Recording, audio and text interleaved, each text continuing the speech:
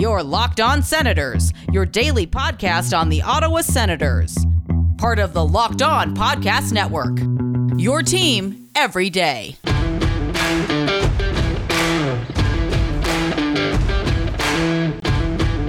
I'm Jake Sanderson, and you're listening to Locked On Senators podcast. I'm Tim Stützle, and you're listening to the Locked On Senators podcast. Welcome inside episode 311 of the Locked On Senators podcast. I'm Ross Levitan in the heart of enemy territory, downtown Toronto, alongside Brandon Pillar up in Collingwood. Today's episode is brought to you by Built Bar. Go to BuiltBar.com, use promo code LOCKED15, and you'll get 15% off your next order. A busy weekend for the Ottawa Senators. Saturday, huge win. Timmy Superstar, first NHL hat trick. And then Sunday could not have been more different. A lackluster performance, to say the least. A 6-1 loss to the Calgary Flames. We'll have a full breakdown of both of those games, as well as the Belleville Senators who were in action on Friday night. It was the return of Ridly Greig. Igor Sokolov got on the board as well. And Mads Søgaard still undefeated in North American pro hockey. So tons of recaps to do. We also have a fun Twitter question that we want to put out there, and that is, what is your most unpopular Sens opinion? And there were a lot of them, so we'll highlight some and get into all that, our own as well. And Grover Caulfield, you think? All that and more. This is the Locked On Senators podcast, your team every day.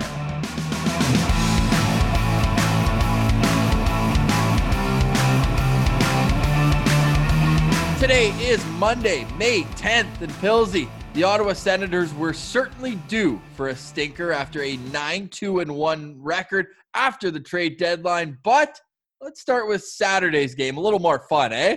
Yeah, I mean, this whole season has been an absolute roller coaster ride for the Ottawa Senators and Sens fans. So this weekend was no different. We went all the way to the top of that roller coaster. The Timmy Stützle hat trick, and then the Flames came in and we rode that thing all the way back down to earth. And yeah, let's get into the Saturday game, because you guys know us, Sens Central, Locked On Senators. We're a positive mindset podcast, so let's hit those positives first. I mean, geez, 3 goals, your first career NHL hat trick. That's one hell of a feat for the young superstar. He became the youngest in franchise history to record a hat trick at 19 years, about 130 days. The only other teenagers to ever accomplish that feat were Martin Havlat and Alexander Daigle. And Daigle was like 2 days away from being 20 years old. So just the runway that this kid has, and the ceiling is so high. It was great to see him rewarded with that empty netter. Credit to Connor Brown for picking that puck out of thin air in the neutral zone. And that was his 3rd point of the night. So Connor Brown stays red hot. That entire line, Shane Pinto had his first multi-point game in the National Hockey League. He's up to 6 points in, well, now 11 games, but 10 at the time. So they were rolling in that game. What do you like most about what that trio brings? Yeah, that line was looking so good. They kind of seem to have fit into the second line of this Ottawa Senators forward group. And just quickly before we get onto that line, Tim Stützle, also the only teenager in Sens history to have an empty net goal. That's a fun stat brought to you by Ian Mendez, of course. He loves the empty net stats. I think it's hilarious. He's got all those covered. But really the telling part of that stat is, Ross, how many times is a teenager on the ice protecting a 1-goal lead when the other team has a 6-on-5 opportunity? Not very often, unless you got the hot hand and you got 2 goals already and could have had 3 multiple times. So DJ Smith knows he's got to get him out there. And yeah, like you said, that line, Pinto with Stützle and Connor Brown beside him, was just absolutely on fire. Let's go chronologically here, too, because before Stützle got his first of 3, which, by the way, put him into double digits, Connor Brown hit 20 goals on the season. An incredible run for Connor Brown, tying his rookie career high when he hit 20 in 82 games. And now here he is doing it in 53 games. It's a crazy accomplishment for Connor Brown, and it was a beauty goal, too. Yep, a nice deflection on a Eric Brandstrom shot that he just gets a piece of. So you love to see that. And the next goal that Stützle gets is a similar play. Zub shot from the point. Stützle gets the perfect ramp. Like that's a great feeling as a player too. When you just lightly have your stick hanging out and you give it a little bit of an angle and the defenseman hits it perfectly, that goes top shelf. And that was his first goal of the night. It was 2-0 after the first period. In the second, Philly franchise was unreal. And that's all to say after Mason Appleton opened the scoring for Winnipeg. But it was at the end of the period with under a minute left where you're one-on-one against the Jets' best shooter. Kyle Connor is in on a partial break. Most goalies panic. And you saw Gustin about to go for the poke check, thinks better of it. Instead of going down, just covering the lower part of the net and hoping for the best, he stays up tall and really causes Kyle Connor to run out of real estate. And we talked about this in our locker room chat, and kind of what we were saying was that's an impressive play because, like you said, one-on-one, you got an elite sniper up against a younger goalie, and most goalies would panic, like you said, and his confidence is at a point where he's like, I don't need to throw myself out of position to try to stop this chance from even happening. I'll give him time and space with the puck, but I'm going to stick with him every inch of the way, and that's what he does, and he comes up with a big save. Ottawa was able to double their lead too. Stützle, who else, his second of the game from Brown and Pinto, and then things got a little iffy because Mark Scheifele on a partial break, great pass by Blake Wheeler with just under a minute left, making it a one-goal game. So you start to grip the sticks, or if you're DJ Smith, you go right back to the line with the 19-year-old, the 20-year-old, and your most reliable player in Connor Brown. And what do? Draw a penalty. And Stützle did just that. And he could have had a chance at the empty net. Instead, he waits, and then they get the extra man out there, and he gets it anyways with 6 seconds left. Hits the puck line as well. Danke. Yeah, Danke. That's it, Ross. And yeah, that was actually huge because I think a lot of Sens fans had the puck line on that game, or at least if you listen to our show and follow along at Sens Central, you were hammering the bets for betonline.ag for the Sens that night. Plus 400 on the Sens puck line. It was truly incredible. And then we thought we doubled down last night. The Sens plus 165 at BetOnline, but seriously a schedule loss, Pillsy. Anything else you want to note on the Winnipeg game before we have to, break down whatever that was on Sunday night? Let's stay in our happy place just for a little while longer here, Ross. Shane Pinto, yes, he is first multi-point night, but also 75% in the dot. He went 6 for 8, 4 for 4 in the neutral zone. Like we talked about it on the locker room chat, guys. You make sure you're getting to those chats. I mean, no more Saturday games after this, unfortunately, but that's when we break down the weekend games. But it was great because that gives that line an opportunity to start with the puck. You're not chasing, you're not on your heels. And when you have two rookies, especially a rookie centerman who's only played a handful of games, when you're losing those draws and starting on your heels, that's tough. Shift in and shift out. So Pinto, he's kind of had an up-down kind of stats-wise with his face-offs, but that certainly was one of his best at 75%. He was unreal, and you can just see him getting more and more comfortable. So our Sens Central standouts from the Saturday game were Timmy Stützle, Shane Pinto, Connor Brown, and Philip Gustafsson needs to get some credit as well, making 27 saves and a lot of grade A chances in the middle frame to keep them up 2-1. You know what? You can say what you want about the usage on the back end, and JBD, Ole Alsing, I thought both of them looked solid. They had some great plays to keep the puck in the blue line and some D-to-D plays in the offensive zone. JBD was +2 in 11 minutes and 53 seconds on Saturday, and that's the only positive tie-in I have to Sunday's game, Pillsy, as we roll into that 6-1 loss in Calgary, a home game of sorts for JBD, who's a Canmore boy, so just up the street. He was a +1 in a 6-1 loss, Pillsy, and he played a career high, over 17 minutes. DJ Smith said he was the best defenseman on the ice, and well, I would argue he was the best Senator on the ice, and the list wasn't long to choose from. Now we're leaving our happy place, and it's hello darkness, our old friend. It's those cold, dark January nights all over again, and that's the Sens team we saw last night, and it was tough to watch. If this wasn't the second last game of the season, I think I would have went to bed for that third period because that was just garbage. But yeah, sticking on JBD, very positive things we saw from him. Like that one play, I think you clipped it, and Liam's Martian as well, of him just dancing with the puck from basically Behind end his to own end. net. Yeah, getting through the entire Flames roster essentially was an amazing play. I thought he had a couple really good offensive chances as well. So JBD, I mean, that's probably the only standout, as you said. 3 shots on goal for him, and the rest of that decor was tough. Like Zub, another tough night. I didn't like his game in Winnipeg, and then Zaitsev, another tough game for him too. I know we were saying this decor looks okay without Chabot, but I think after the first 2 games, Zaitsev and Zub were really starting to feel that pressure of holding that decor on their shoulders. I mean, Zub is a rookie himself. Like, sure, he's a gold medalist, so we never forget that. He's got a lot of KHL experience, which is great experience, but his first season in the NHL and expected to kind of shoulder the weight and responsibility of being a shutdown guy in a top 4 role without Thomas Chabot is a lot to ask for him. So I kind of give him a free pass here, but certainly this was a schedule loss for the Sens, and the Flames, they had to stay alive in the playoff race. Like they have to win out, and Montreal has to lose out. So every single game matters. And for once this season, Ross, the Flames didn't play like a stale team. They were firing on all cylinders. They were, and what sucked too is that first period, they were lucky to be out 1-0 afterwards, because the Flames hit about 4 posts. Two on the same shift, both shots from Giordano. That was crazy. And then the Sens, their best offensive zone time of the period, they actually snapped it around a little bit. There was a tic-tac play, and Stützle almost got his stick on a puck in front of the net.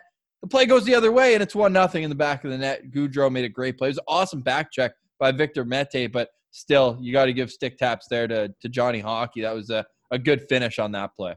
Yeah, but I mean, we're a goalie-friendly show, but that's one Forsberg's got to have, because you got to read that play. Yes, Johnny Hockey's coming in there hot. Like, he's hitting Formenton speeds, high 30s kilometers an hour.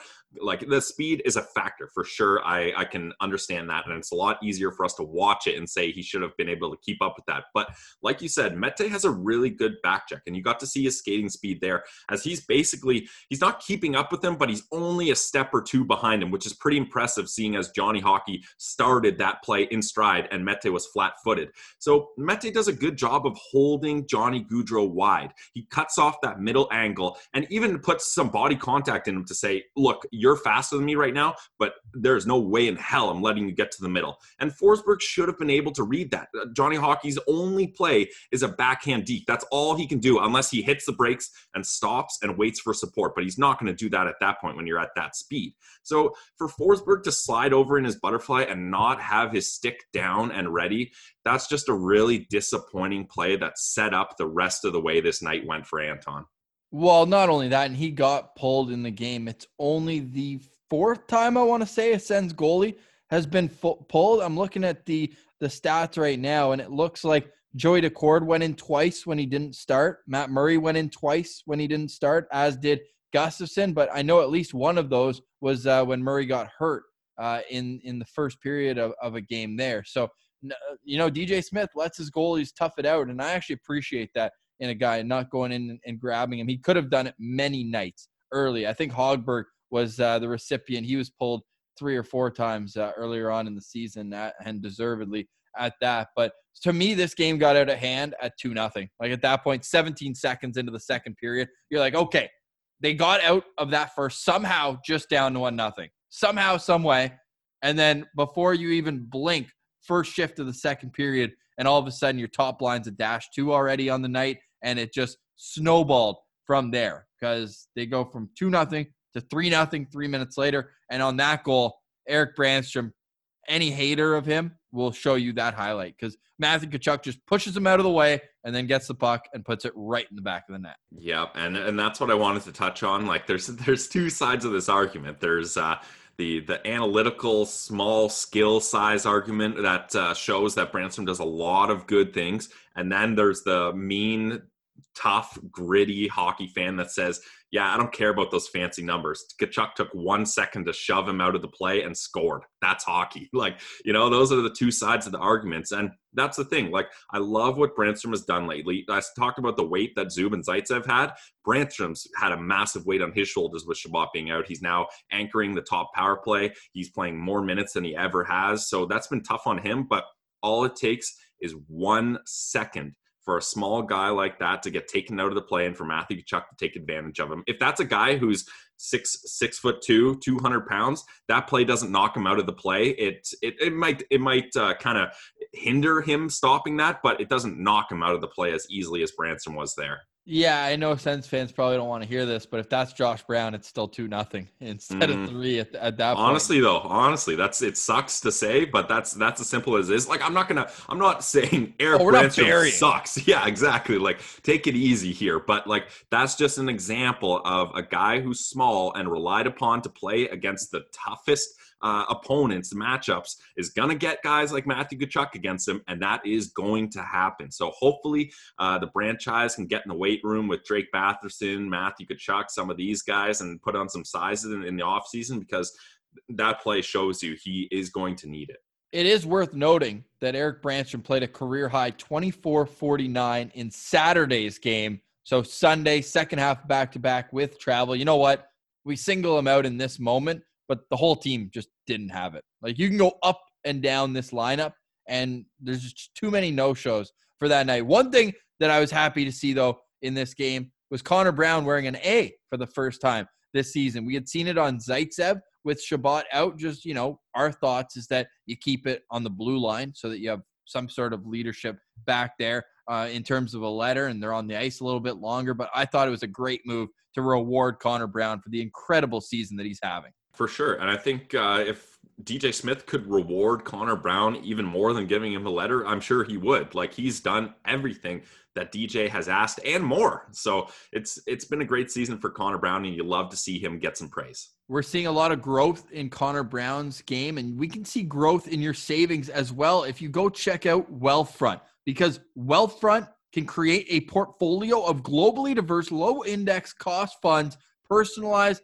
for you in just minutes. No manual trades, no picking stocks, no watching the stock market every day. They are automatically handle all the investing based on preferences that you control. Wealthfront can even help lower the taxes you pay as you invest. For the average client, their tax loss harvesting can more than cover the low 0.25% advisory fee. Best of all, it's automatic.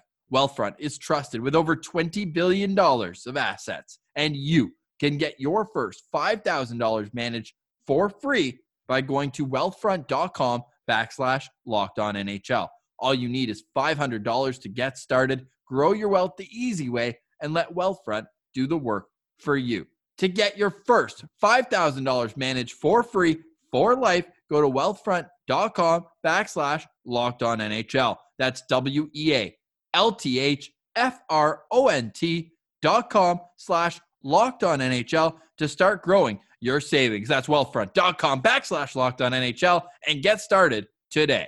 All right, Pillsy, couple notes to finish off that Sunday game. My goodness, I can't believe we're still talking about it, but it ends an incredible streak. The Ottawa Senators had scored the opening goal in a game in 6 straight and 10 of 11 games since the trade deadline. And of course, that was snapped, but that's a pretty incredible accomplishment for a team that barely scored first in the first half of the season.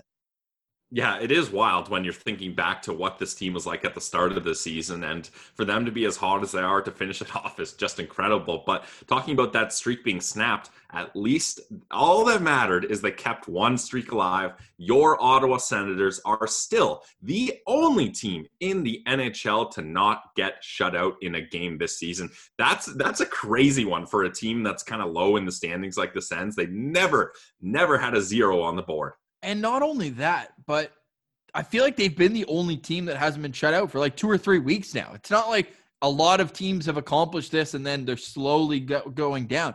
I feel like it was in like March. It's been over a month since they've been the only team. And they're not going to get shut out by the Leafs. So Oh my that God. streak is going to live on, that's for sure. So we'll contact Sens Communication, get the banner built, designed, and we'll put that one in the rafters for the 2020-2021 season. The only question that remains, Dean, is where are we going to put the statue with a puck in a net? I think that's ideal for that. And while they're at it, maybe they could update the banners outside the CTC. I don't know if you saw, they still have Borowiecki, Hainsey, Craig Anderson banners right outside. I guess think they would at least take them down. Like, well, why keep them up? Yeah, it doesn't make much sense to me. But the Senators also ended their road portion of the season. They'll finish off the 2021 campaign at home on Wednesday against the Toronto Maple Leafs. So they finished the road, 9 wins, 18 losses, and 1 overtime loss. Good for 27th in the league, but Vancouver still able to jump them. They still actually have 5 road games remaining. Everyone else is all set in stone. So either 27th or 28th best road record in the league, but you contrast that, and they've actually played really well at home. We'll get you those stats on Thursday's show after the season concludes. Still lots of great coverage coming up here with Brandon and I on Locked On Senators. We've got the draft lottery, June 2nd. It's coming up fast, and that's a spin zone I saw out on Twitter last night. This win's been great. You set the tone, but a loss or two doesn't hurt, because right now the Senators have the 7th best odds at a top 2 pick. But not only that, you don't want to pick at 12, 13, 14, although that would be a bit of a stretch. So I saw that as a little bit of a spin zone last night, but I'm all hands on deck and all money on deck at BetOnline when it comes to betting on the Senators on Wednesday, especially if you heard Brady Tkachuk's postgame. They are going to be ready to rock and roll. But Pilsy, not only that, the Belleville Senators, they keep winning. They're 3-0 since Mads Søgaard joined the team. They've got 6 games left. We're going to see Robbie Järventie. But the main takeaway, and we're not going to recap a game that happened on Friday play-by-play, but Igor Sokolov scored a goal that beats, I would say, 95% of NHL goalies. Logan Brown had 2 points. Let's stay there for a second. Logan Brown, what'd you see from him on Friday night? Could he stay in Ottawa after this summer, or is it just too little too late for Logan Brown? It's so tough to say. I mean, I think that's one of the more interesting storylines. Like the intrigue around Logan Brown has been more, hyped up than anything he's ever done on the ice. Is he taking the title of mythical creature? Honestly, yeah, that's a good one. But the mythical creature headed out of his cave, his lair, his den, whatever you want to call it. I'm not sure what sort of living arrangement the mythical creature of Logan Brown probably has. The hospital. Oh, shit. Yeah, the training room. Yeah. But hey, he's going strong, and he's been playing well since he's returned. And maybe not up to expectations, but you got to kind of move the goalposts a bit for Logan Brown, because he is not the same guy we thought he was going to be at the start of this season.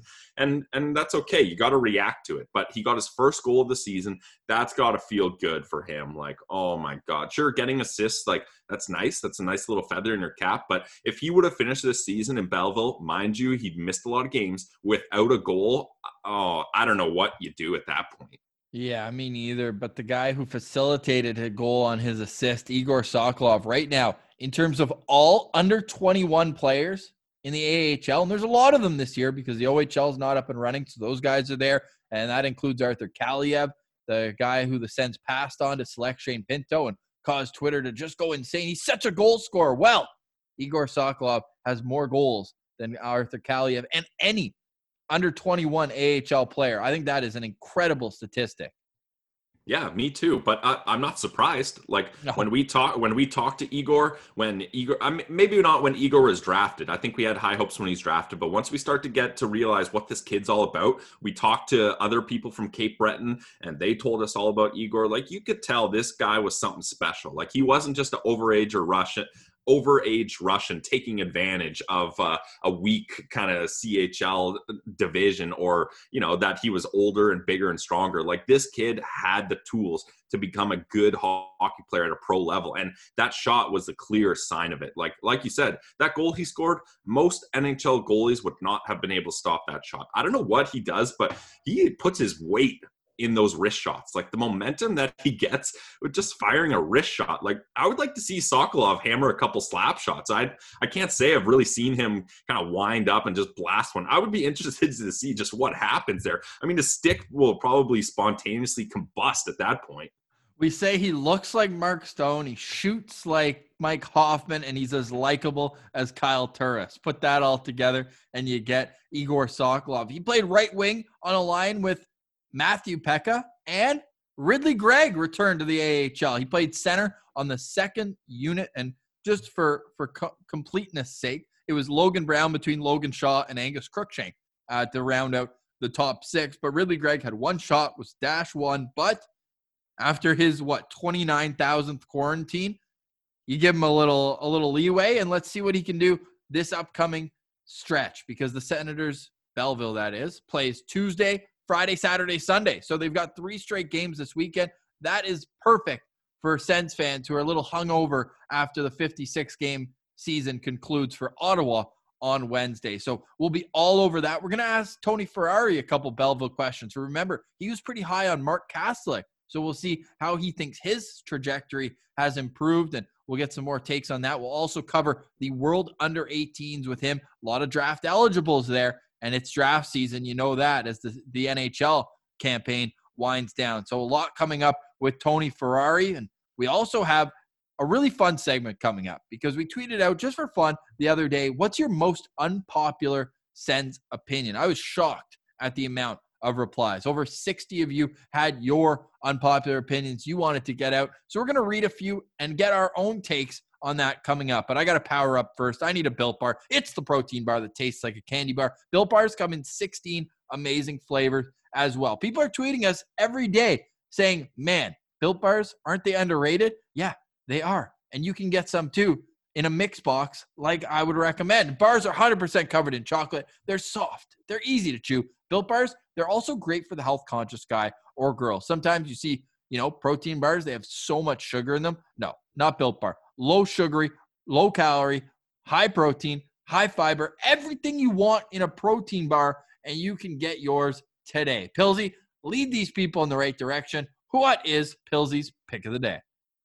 Well, there's so many good flavors to choose from, and as this season is winding down, I must have profiled at least every flavor 2 or 3 times because Built Bar has been a long-standing sponsor with us, and for a good reason. Good podcast, good protein bar. It's the perfect combo. And today, I'm going to let you guys know about Cherry Barcia.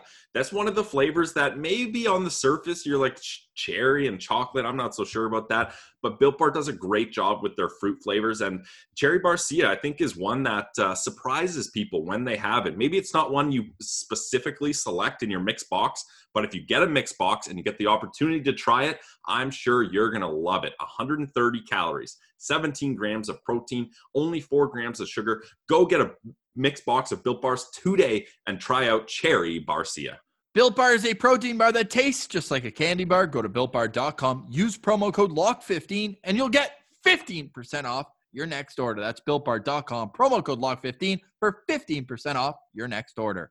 All right, guys, the NHL season is winding down, sadly, for Ottawa Senators fans, but there's still some hockey left to be played. Most of all the playoff positions are locked up other than the North Division, but where it gets interesting is we already kind of know some of the matchups, so we can look ahead and see if we can get a little insight on some of those, and the best place to find your odds is betonline.ag, the exclusive sports betting site for the Locked On Podcast Network. Of course, the Locked On Senators podcast is all over it. Hopefully you guys caught the wave of the Sens money line. They've been hot the last 10 games, so that's been putting some green numbers into your account. And we don't want you to sit on the sidelines. Like if you're watching us tweet out that we're just ragging in the riches from betting on the Sens, don't just watch, be a part of it. And what better way to be a part of it than to get free money from our friends at betonline.ag. Let me tell you how you can do that.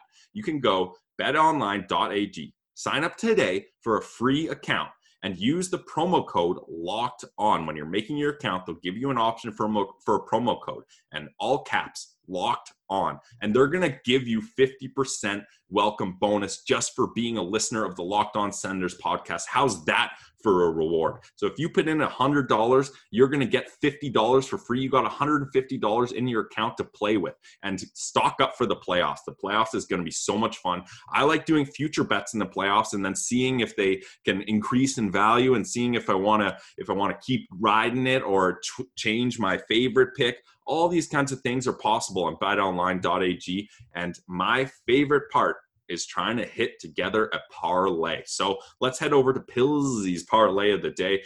Guys, two of the matchups in the division with the Florida teams and Carolina and Nashville, both of them are heading up against each other tonight. So let's get some action on that to get ourselves ready for the playoffs.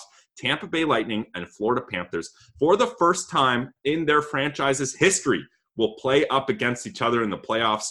I didn't think I would be so excited for a Florida ice hockey matchup, but this one has got me fired up. And Tampa Bay actually is the underdog in this game. The Florida Panthers have been red hot. That Tampa Bay blue line not looking so great, but I think Tampa Bay is going to win this one. I've been riding them all season long, and they've done really well for me. So Tampa Bay money line at plus 118 up against the Panthers. Then let's go to the other matchup of that division. Carolina Hurricanes up against the Nashville Predators.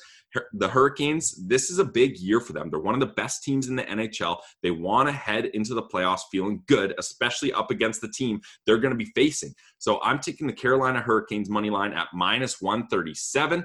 Put $10 in, and you're going to win $27.71. Let's get going on that. Get ready for the playoffs. You want some action on sports. Doesn't have to be just hockey, guys. We're a hockey podcast, but they've got NFL, NBA, MLB, college, fights, horse racing. They got it all. And you can go make your free account today at betonline.ag and use the promo code LOCKEDON for your 50% welcome bonus. Guys, one more time, betonline.ag. Promo code Locked On for your 50% welcome bonus. All right, Pilsy, I have an amendment to make before we get into this unpopular take. I accidentally said that it was Alexander Daigle that was third in having a hat trick before his 20th birthday, and it was barely before. Turns out it was Alexei Yashin, not Alexander Daigle. I mixed up my early top draft picks for the Sens. Unacceptable. I know. I'm sure you've already told your friends, family that stat. Well, at least we're catching it before the end. So Tim Stützle, the youngest Ottawa Senator to record a hat trick, 19 years, 113 days. Martin Havlat did it in 19 years, 329 days. And it was Alexei Yashin doing it in 19 years and 363 days. That wasn't an unpopular take. It was just factually wrong. But we asked out on Twitter, what is your most unpopular Sens take? I think that we all know mine, but I'll just reiterate it before we get into some of yours of the 60 replies, and you can still have your say. Go check us out at Sens Central on Twitter. You can follow us lockedon.senators on Instagram. We're trying to grow that account as well. And please subscribe wherever you get your podcasts. We always appreciate reviews as well. Tomorrow we'll also have our Sens trivia. If you know the answer, maybe you could leave us a 5-star review and include the answer in that tweet. That would really go a long way. So thank you very much for listening, and you're welcome for this take. Shane Pinto will be better than Cole Caulfield. I was a little scared when Caulfield had back-to-back overtime winners, but Pilsy, I think that the proof is in the pudding so far.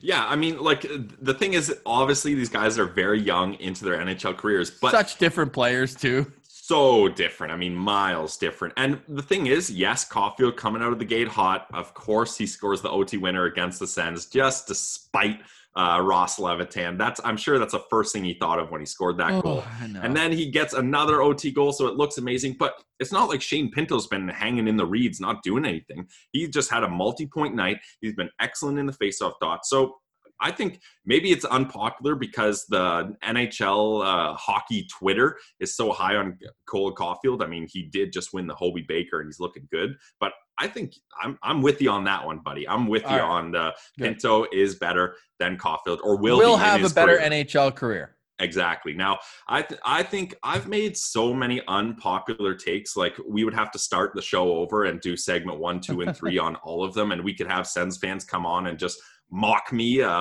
outwardly in open public. But the thing, I was looking back, remember at the start of the season, we did, let's do 3 hot takes that we're going to have for this season. Yep. I look back and found mine, Ross, and they are bad. All 3 read them. All 3 were just the worst takes ever. So hashtag goalie friendly show. Let's start with the goalie one. I predicted that Marcus Hogberg would be the best backup goalie in the North Division. He might be the worst. Boy, I think I'm pretty sure he is statistically the worst. Like, he's got to be. So big swing and a miss on that one. Fastball, I thought I could knock that one out of the park. Missed it by a bit. Let's head to my next one.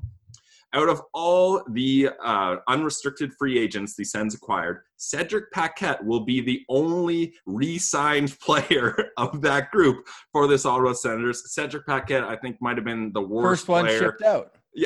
Yeah, exactly. He might have been the worst player brought in. He reminded me of Gabriel Dumont, a guy I was really not a fan of. So that take was just absolute garbage. And then let's move to my third and final garbage take. Alex Galchenyuk will be a bigger part of this team than people are expecting him to be. I mean, he scored 1 goal. He was in the doghouse most of the year, and the Leafs turned him into the greatest reclamation project of this decade. So all 3 of my hot takes to start the season simmered out, and they're ice cold at this point. Okay, so those are just takes that ended up being completely wrong. A lot of the takes that people wrote They were unpopular at the time too, Ross. Let me tell you that. Yeah, fair. And that's what hot takes are for. You go out on a limb, and that's what sports are all about, making proclamations about things that you have no idea whether it's going to come true or not. So with that, we have some takes are things that happened in the past. Others are future, and I want to start with that. Hollywood_Sens writes in, we don't need to bring in another top 4 defenseman. Roll with what we've got. What do you think about that one?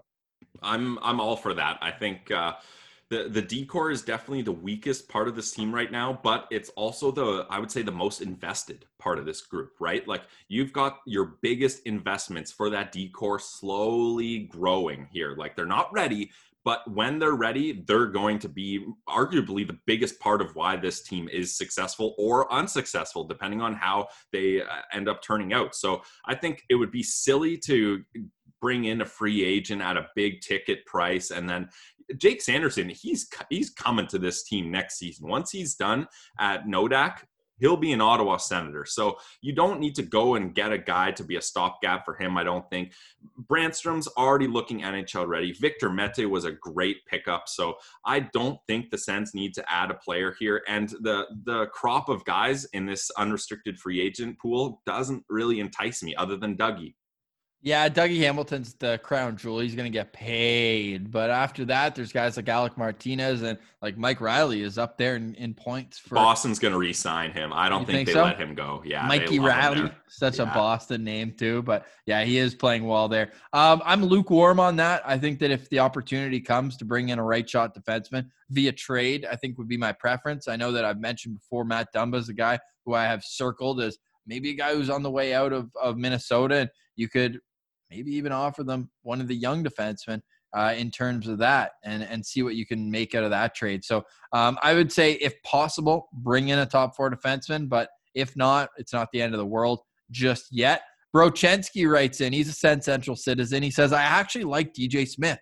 Not a fan of Brown over JBD, and it took too long to play the young guys, but I've really liked his lineups the past 2 months. I mean, we're right there with you, because when you're complaining about the 6th defenseman, clearly the team is doing something right. I think he's learned, and that's all you can ask. And I thought that Ian Mendez put it perfectly. And if you haven't heard our episode with him yet on Friday, that was all time. He brought the heat, considering he was sitting in his car in his driveway. It was awesome to get him on. And he said that DJ Smith, at the very least, deserves a shot to be the guy to take this group to the next level, because all he's done is show an ability to grow. You know how bad they were on the road last year? I think they won like 6 games out of 40 or 38, whatever they ended up playing. So the improvement on the road, they're trying to improve on back-to-backs, which I thought they did outside of this weekend. And the ability to, learn that these vets weren't getting it done, so let's get the young guys in there. I think all in all, you put that together, and the DJ Smith, to me, has done not excellent, I'll say a good job so far. I give him a B+ in my grades, and I absolutely think he's the guy for, at the very least, next year, and if he continues to show improvement, beyond. Yeah, I agree with you. B+ is a good grade. And take out last night's game, the effort wasn't there, but throughout all the other games this season, or at least a big majority of them, the Sens' effort was always there. The talent, meh, not always there, but the effort was always there. And you know what? I think this might have been DJ Smith's plan all along, is to have obviously he wanted those veterans to do better than they did because they were god awful. But look, if those veterans don't block the young guys and the young guys don't have a chip on their shoulder and work harder to beat them, then maybe they're not excelling like they are at the end of the season. Now, I'm not saying that's in permanent marker, like that is the gospel right there, but it does play to the fact that all of us were complaining that this isn't the right strategy, and now look how it's turned out at the end of the season. So I think, yes, I agree with Ian.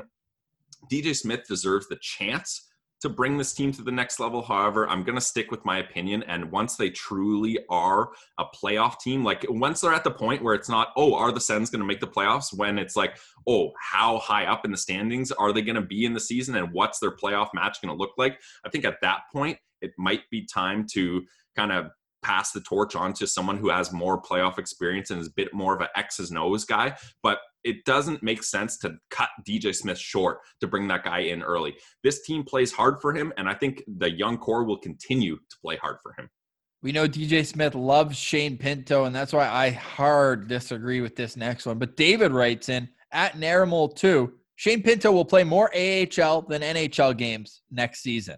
I disagree with that, mostly because of the roster makeup of this team. Like they kind of have to play Shane Pinto at this point, do they not? Like Chris Tierney is really slipping out of favor. Like I don't even see him being a part of the NHL roster regularly. I think he's going to be the Mikhail Bodker, Artem Anisimov, like extra guy. The healthy scratch is going to come in and out.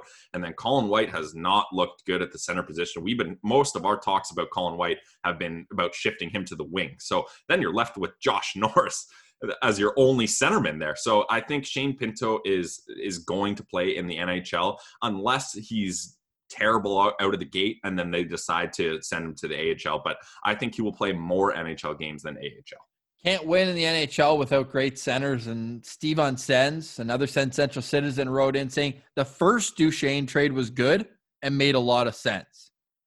Yeah, I agree with that. Like when you look at where the Sens were and where we thought they were, I guess is a better way of putting it, they were missing a true number one center for a long time. Like they had two A, 2B types in, you had Turris and Brassard who were managing those roles well, but it's not enough to push you over the edge. And then for what they gave up, they weren't expecting to tank that bad that year. So they weren't, thank God it was lottery protected, but they weren't expecting that pick to really be a troublesome part of the trade. Like, so for them to get Duchesne, and for him, he was almost a point per game guy as an Ottawa Senator. Like, sure, he played in some of the most meaningless games in franchise history, but he was absolutely on fire in his time in Ottawa, and it was the right move to try to make that all-in push. But as we know, hindsight's 2020. It didn't work out, and we're better off for starting the rebuild here. So for that trade, it was Kyle Turris, Shane Bowers, a first, and I believe a third as well.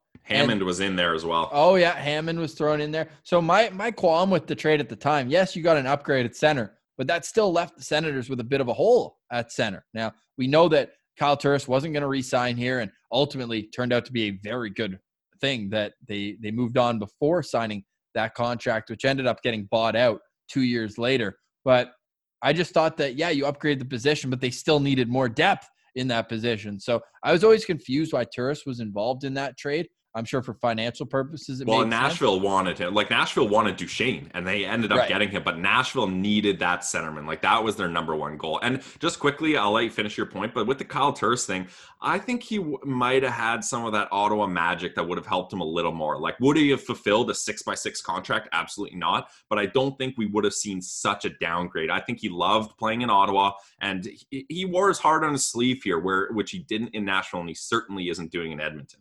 Yeah, and the other part of that, too, is you don't expect the draft pick to be top 5 when you're acquiring a number one center. So, yeah, at that point, it's still good. And they even were smart enough to put the provision that if the 18-wheeler went off the cliff, they were able to defer the pick. And that's why Brady Tkachuk is an Ottawa Senator, really. So, without that provision, Sens don't get Brady Tkachuk. And then it is a real problem. They then have Bowen Byram. That's what I was going to say. Still, I would take Brady Tkachuk over Bowen Byram. 10 times out of 10. Well, especially for this team. Like, it maybe a different team would go with the Bowen Byram route, and you couldn't blame them. But for this team, Brady is the guy they needed and continue to need. It rolls right into Matt Bosty, who wrote in saying the Ottawa Senators fans are one of the luckiest fan bases over the last 15 years. I even rewound the clock to the start of the 1999 season, Pilsy, and there's only 10 teams with a better record than the Ottawa Senators. But not only that, they've had moments, right? The Hamburglar run stands out to me. It always will, as just an incredible accomplishment in sports. A goalie with a sub-900 save percentage in the minors comes up and goes 21-2 to make the playoffs on the last day of the damn season. Like, that is truly remarkable. We've seen superstar athletes come through here, from Erik Karlsson to Daniel Alfredsson to Jason Spezza to Danny Heatley. Like, Marian Hossa is going to be in the friggin' Hall of Fame. They drafted him. Sens fans got to enjoy his first 5 years of his career. Like, there's a lot going if you're an Ottawa Senators fan. And then you look at the playoff runs they've had. 2003, Game 7 of the Eastern Conference Finals. 2007, the Stanley Cup Finals. And then 2013 was also fun with beating the crap out of Montreal Canadiens in the first round. And then they go to a conference final, Game 7, double overtime in 2017. So I'd agree that the Sens fans are some of the luckiest in the NHL. I think that's a really interesting one, because immediately my first thought was he could have tweeted the Ottawa Senators are the most unlucky organization in the NHL. And I could agree with that, because, Ross, I'm going to bring you back down to earth here.